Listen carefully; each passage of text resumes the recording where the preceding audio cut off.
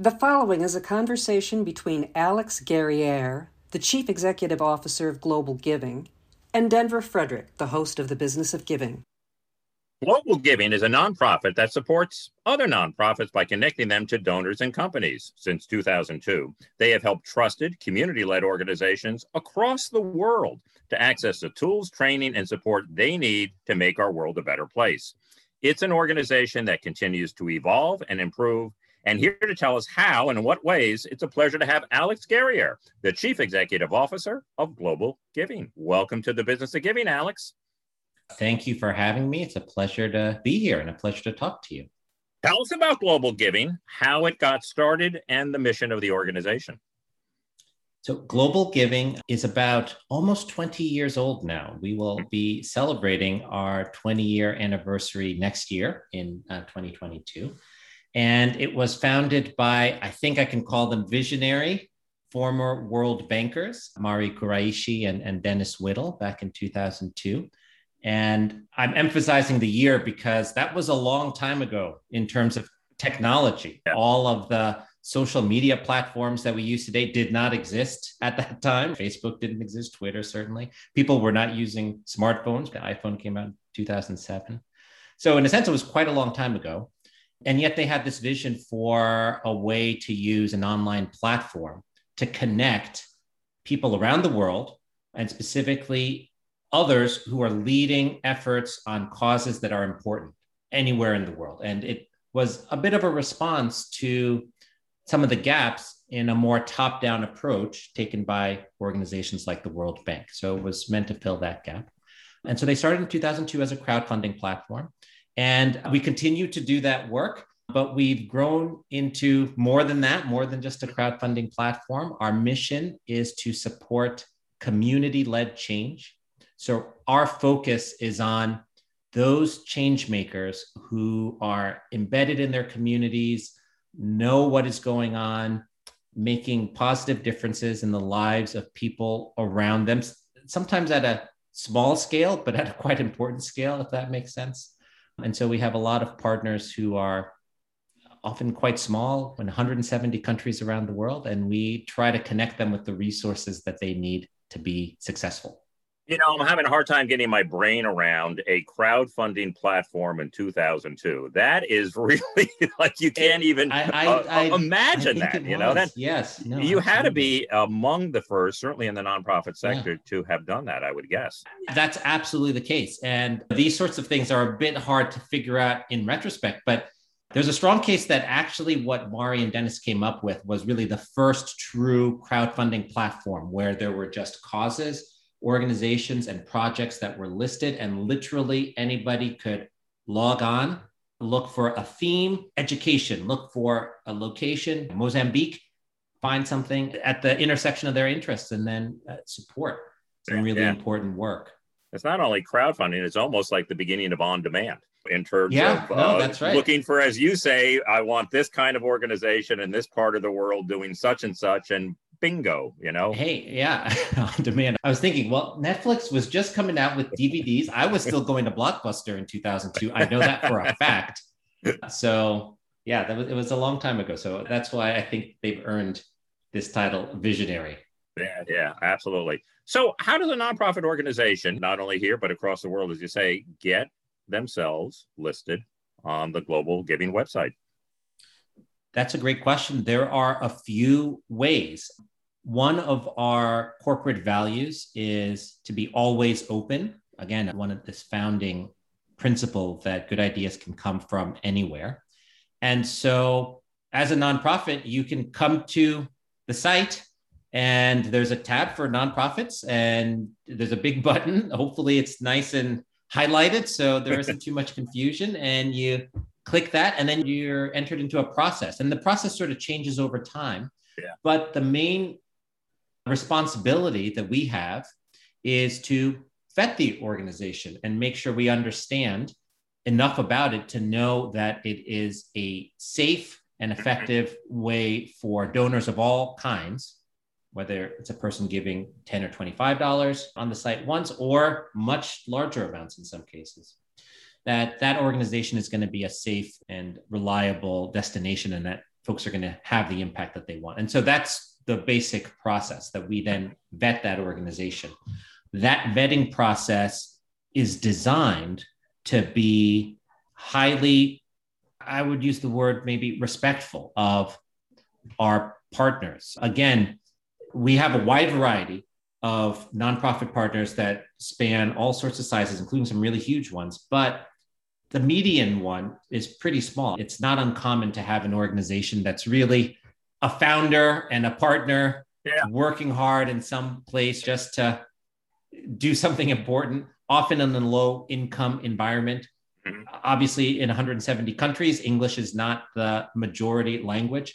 And so our role, and the one that we try to take quite seriously, is to bridge this gap, make sure that donors know that this is safe, this is the right place to put their money, and yet not impose ourselves as a kind of tax and distraction and some kind of distortion on what these folks are doing. And we want to make it accessible. So we'll get translators on the phone. We'll fill out our own forms by talking to folks in case there's technology or other sorts of limitations.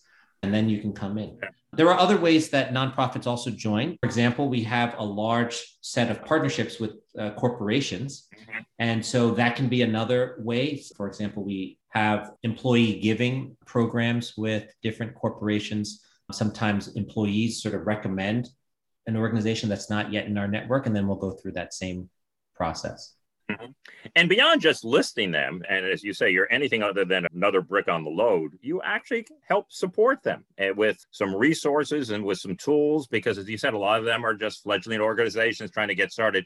Tell us about what you try to do to help them get better at what they're trying to accomplish. Absolutely. It's a core part of what our program team thinks about. Now, to be clear, the number one request, and we do conduct a survey at least every year, often more than once, just to check in on our nonprofit partners and what we could be doing better to be more valuable to them.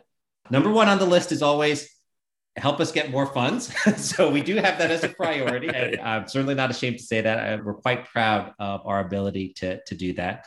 But there are a lot of other sources of support. One of the biggest ones, in fact, is just community building. That may sound a bit abstract, so I'll give you some concrete examples. But the power of being connected to other people who have some overlap in interest or expertise, but also know things that you don't know, it can be transformational. So for example, we run workshops. I'm using the present tense because hopefully we're going back to this. Hopefully. Certainly the last 18 months have been a little different. We have not been traveling internationally, but in more normal situations, historically and certainly in the future, we run local workshops where we go to different locations where we have partners and bring them together, often working with a local organizer to sort of serve as the hub.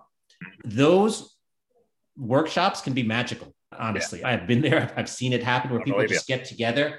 Often there's a strong community there, but we're bringing in new folks into their own local community, and they're getting connected with people who then become part of their professional and sometimes personal networks going forward. And then we also bridge gaps around the world. We launched a peer learning network where we just allowed different project leaders from around the world to sign up to either mentor or be mentored and just connect with each other.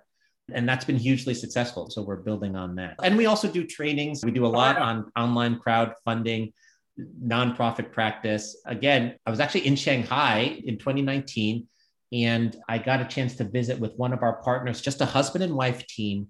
The organization is called Be Your Eyes.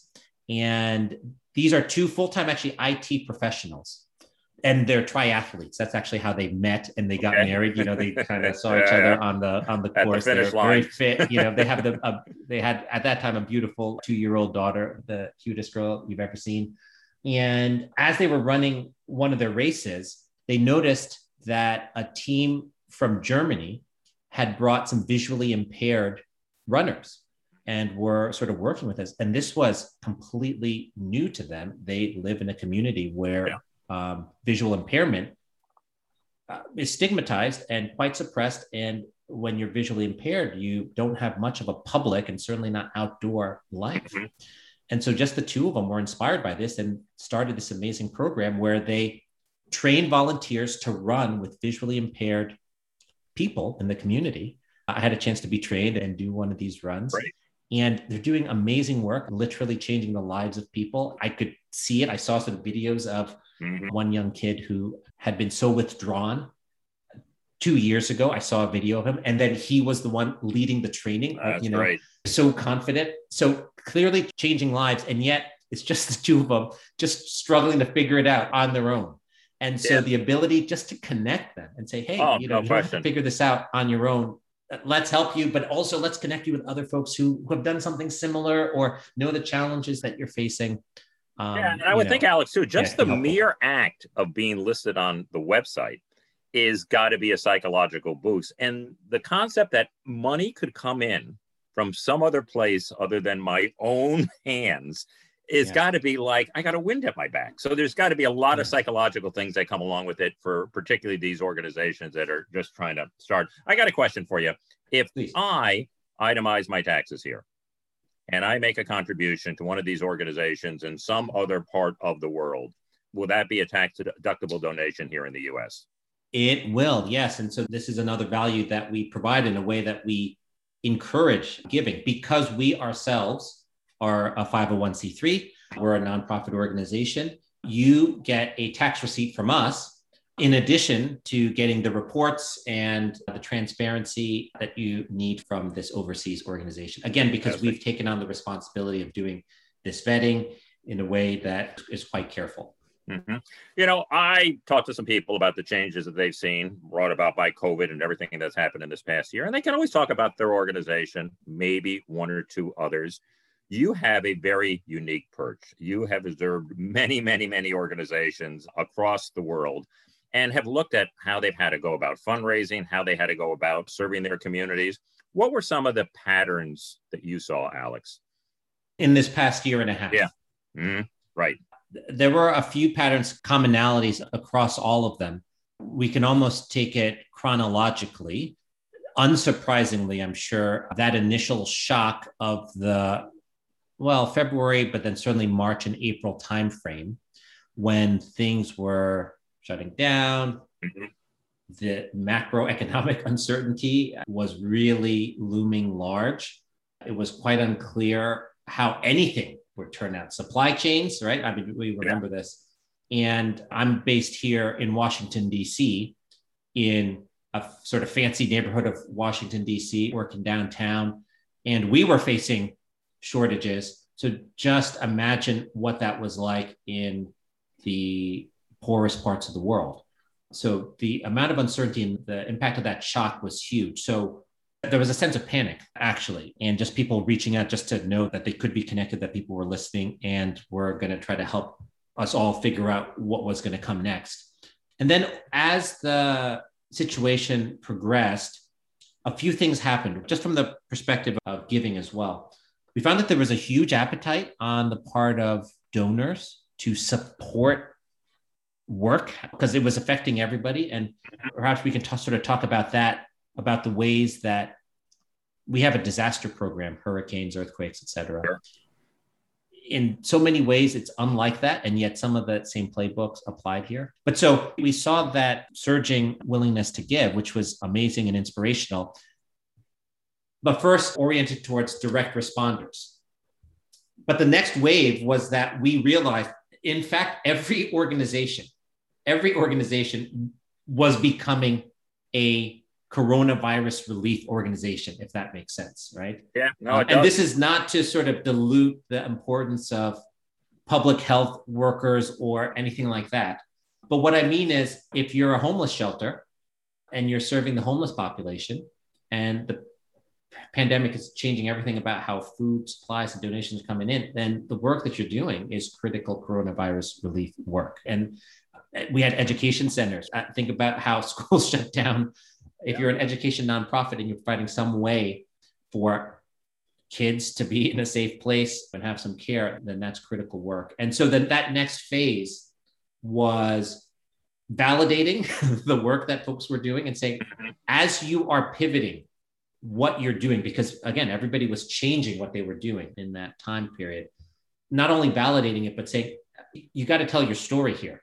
We want to help you, but also make sure that you're telling your story because this is an important story in this context. Your work is making lives better in this tough global situation.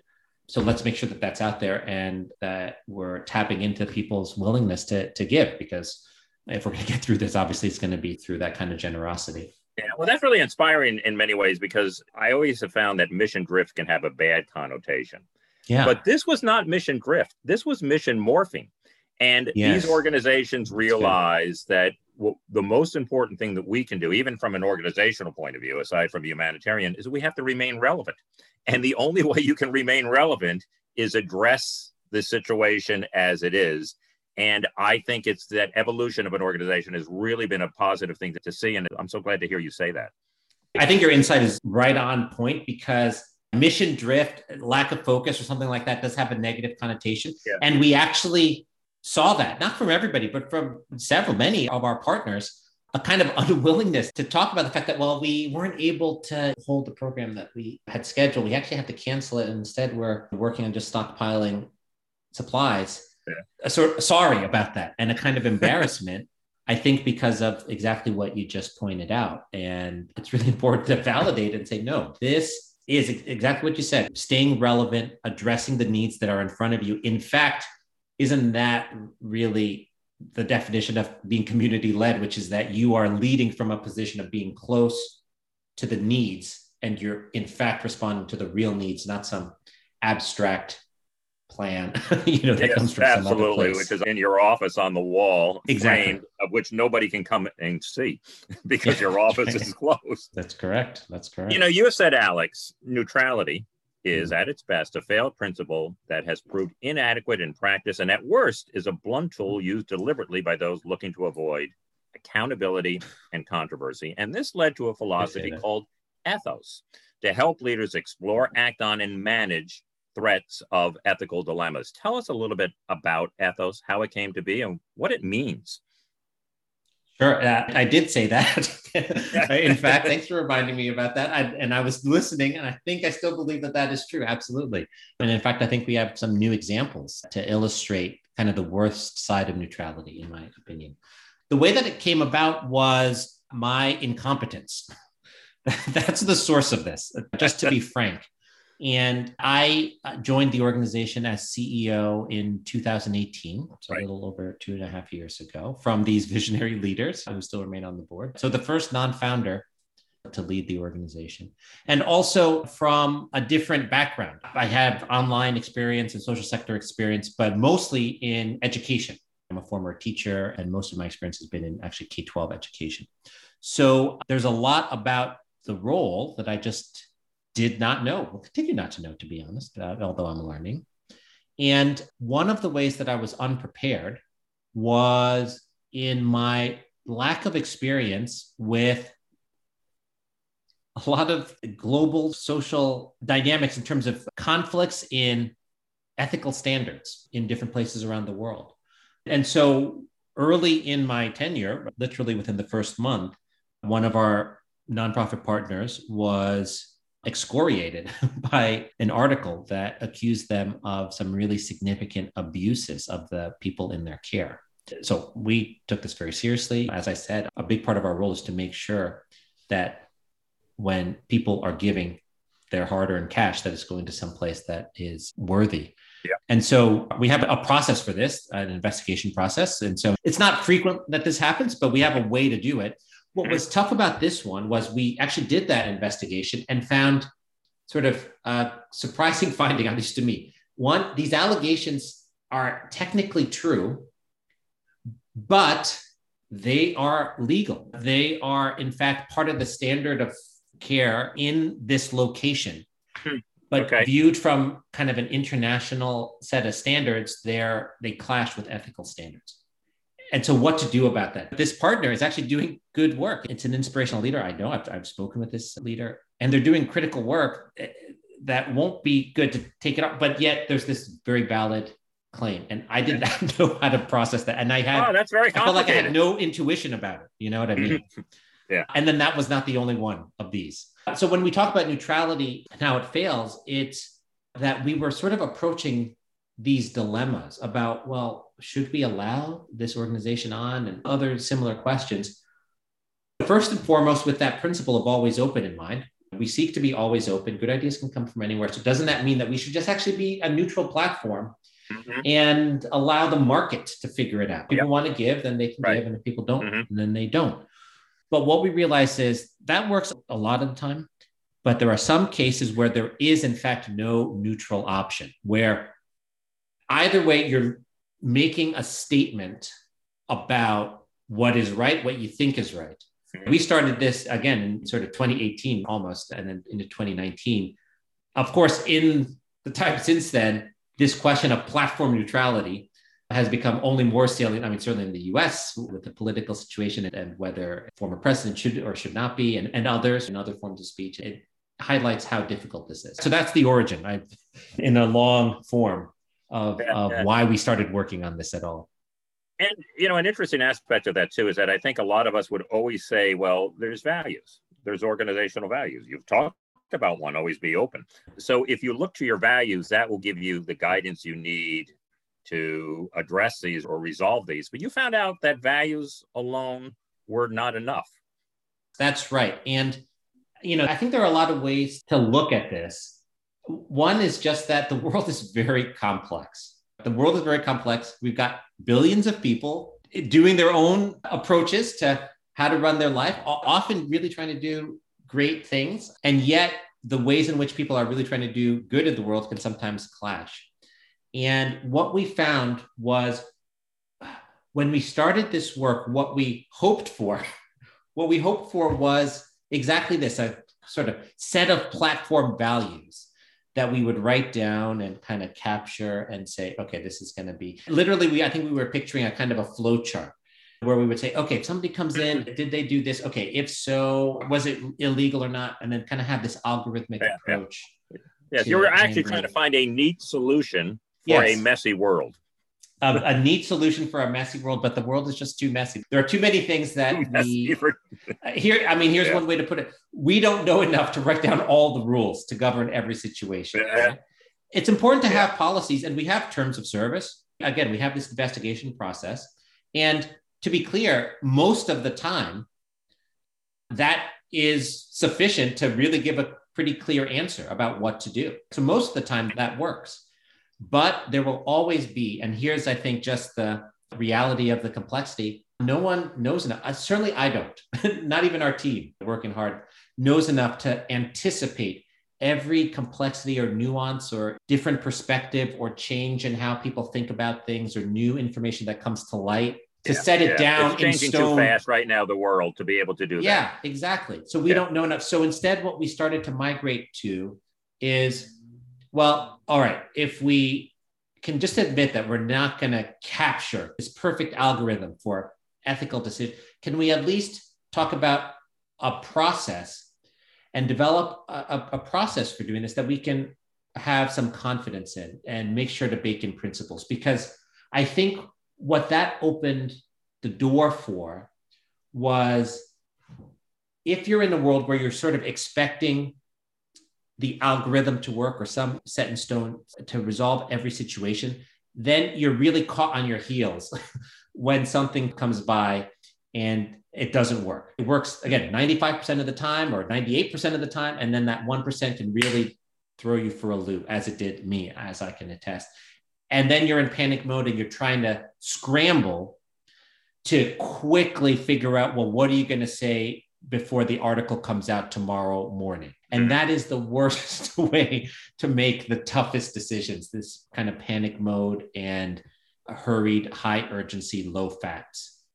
So instead we said, well, can't we do this more proactively, build in a process for doing, actually start to take some of these on proactively, look ahead to dilemmas that we know are out there before they turn into a fire, and give it the time that we need. There were several insights that came about, but another important one was, when you're in that panic mode, you're in a very defensive stance because the articles or the lawsuit just came in or the letter threatening the lawsuit. Again, these are real things that actually a lot of folks have experienced, or the article is going to be published the next day. And so you're in defensive mode.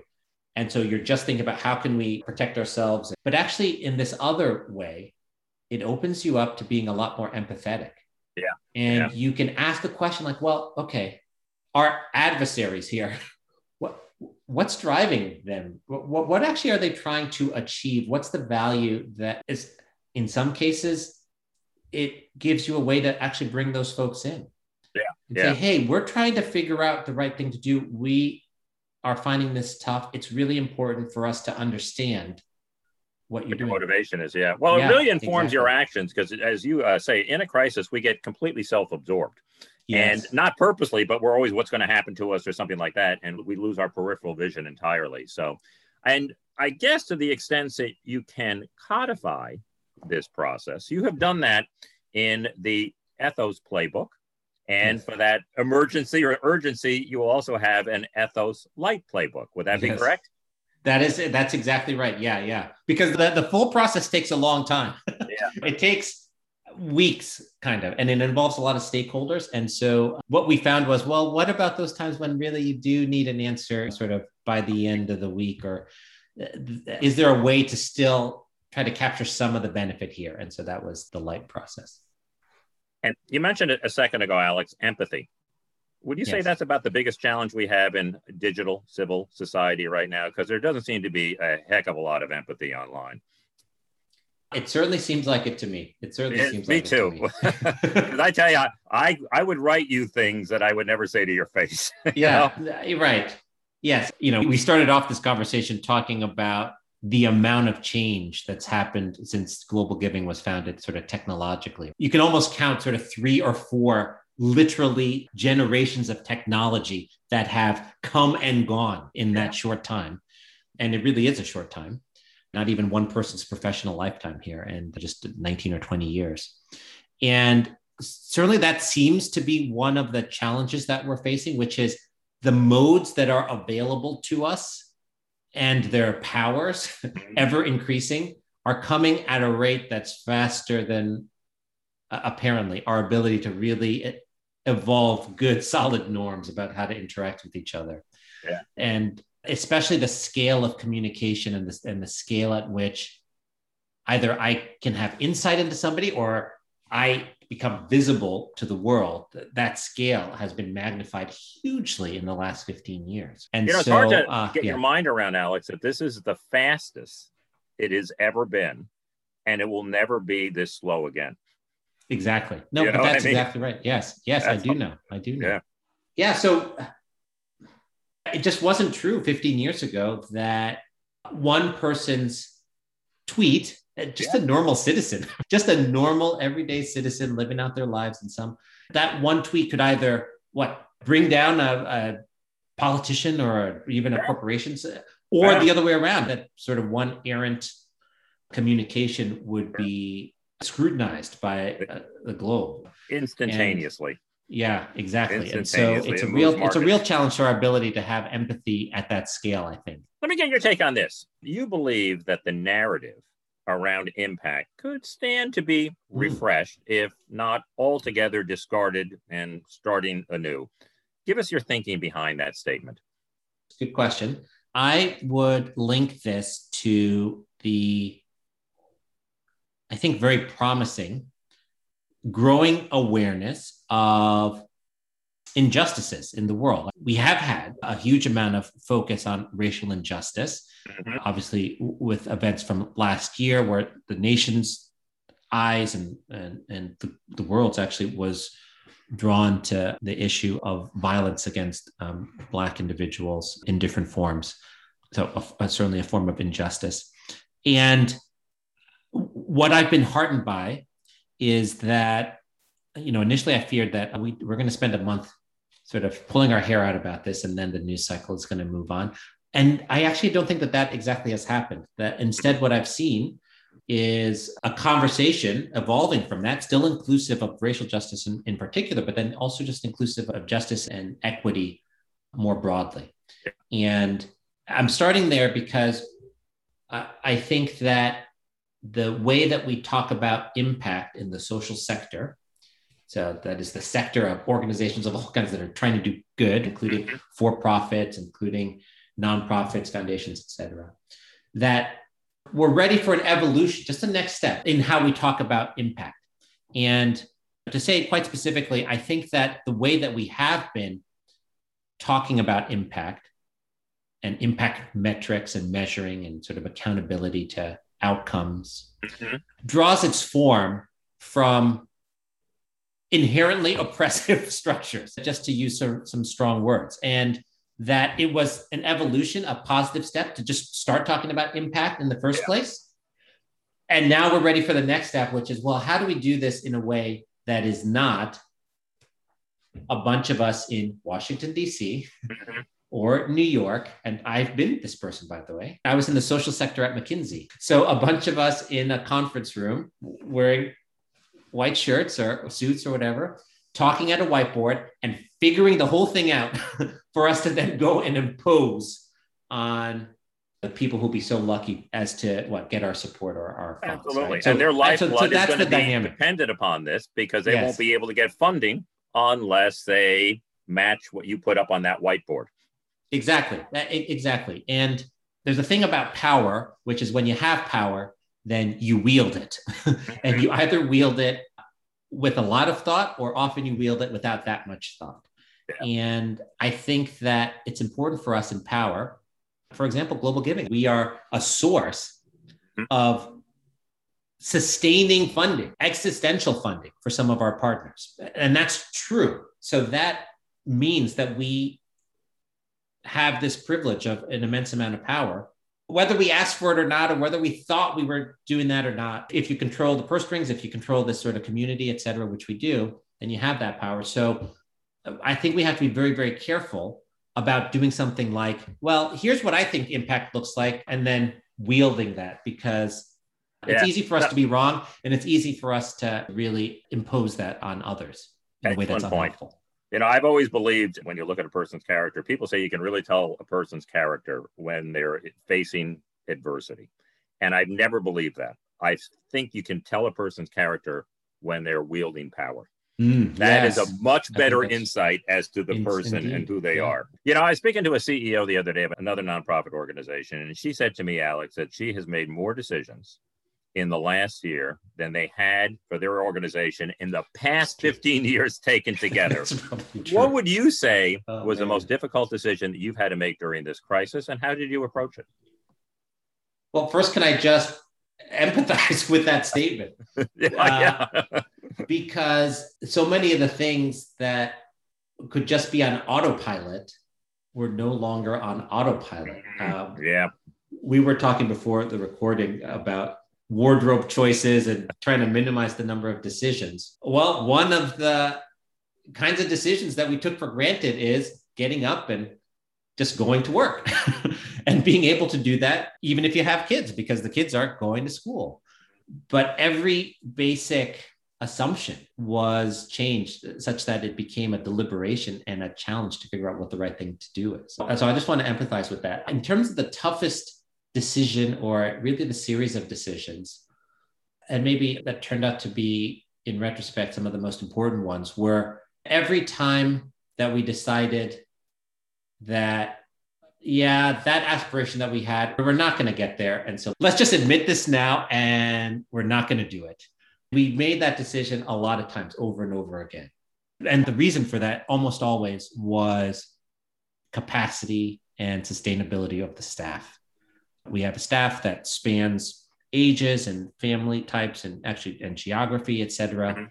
And the amount of personal challenge, obviously parents, kids who are having really tough years, or individuals who are living on their own and suddenly completely isolated. I remember doing check-ins at the beginning of this period and getting on the video just to have a one-on-one with a member of my team, and then learning that they hadn't been outside their apartment building for several days, or even their apartment, because that was the masks weren't quite yet figured out. Certainly no one was vaccinated at that time. And even cases were on the rise. So people, especially if they were living in crowded places, were kind of cooped up. And that was incredibly tough. And also personal loss. This was a health-related pandemic, and we lost family members. I did, and others did. And that was a huge cost as well, in a time when you couldn't also gather with family to mourn in a way almost, that, felt. It really felt was very, unimaginable.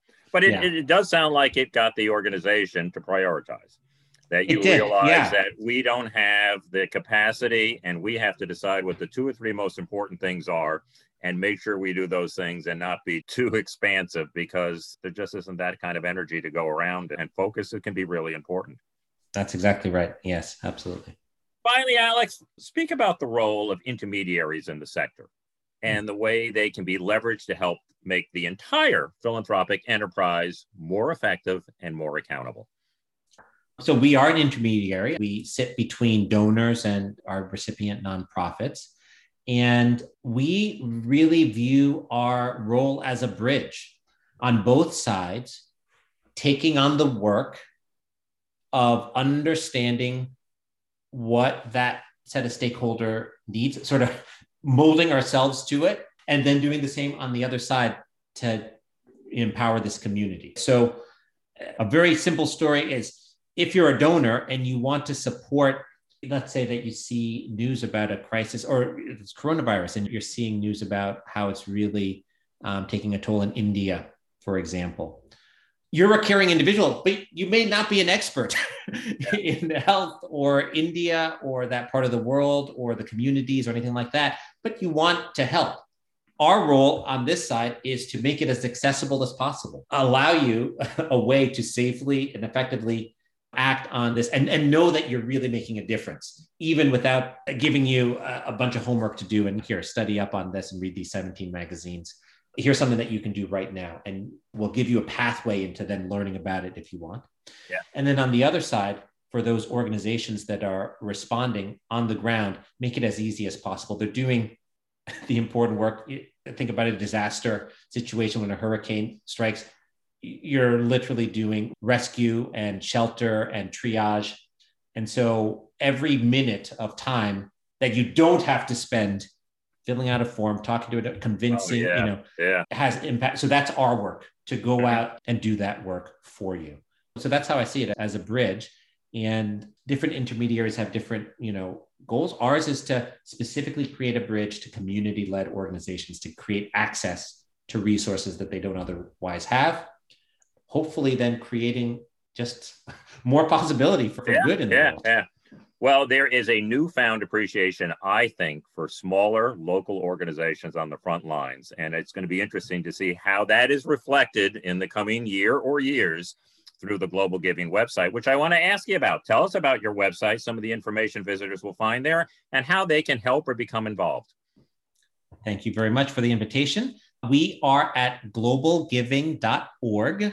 And so if you go there, one of the first things you'll be able to do is just search for something that interests you, any kind of theme: arts, education, climate, gender equality, or a part of the world. As I said, we're in 170 countries.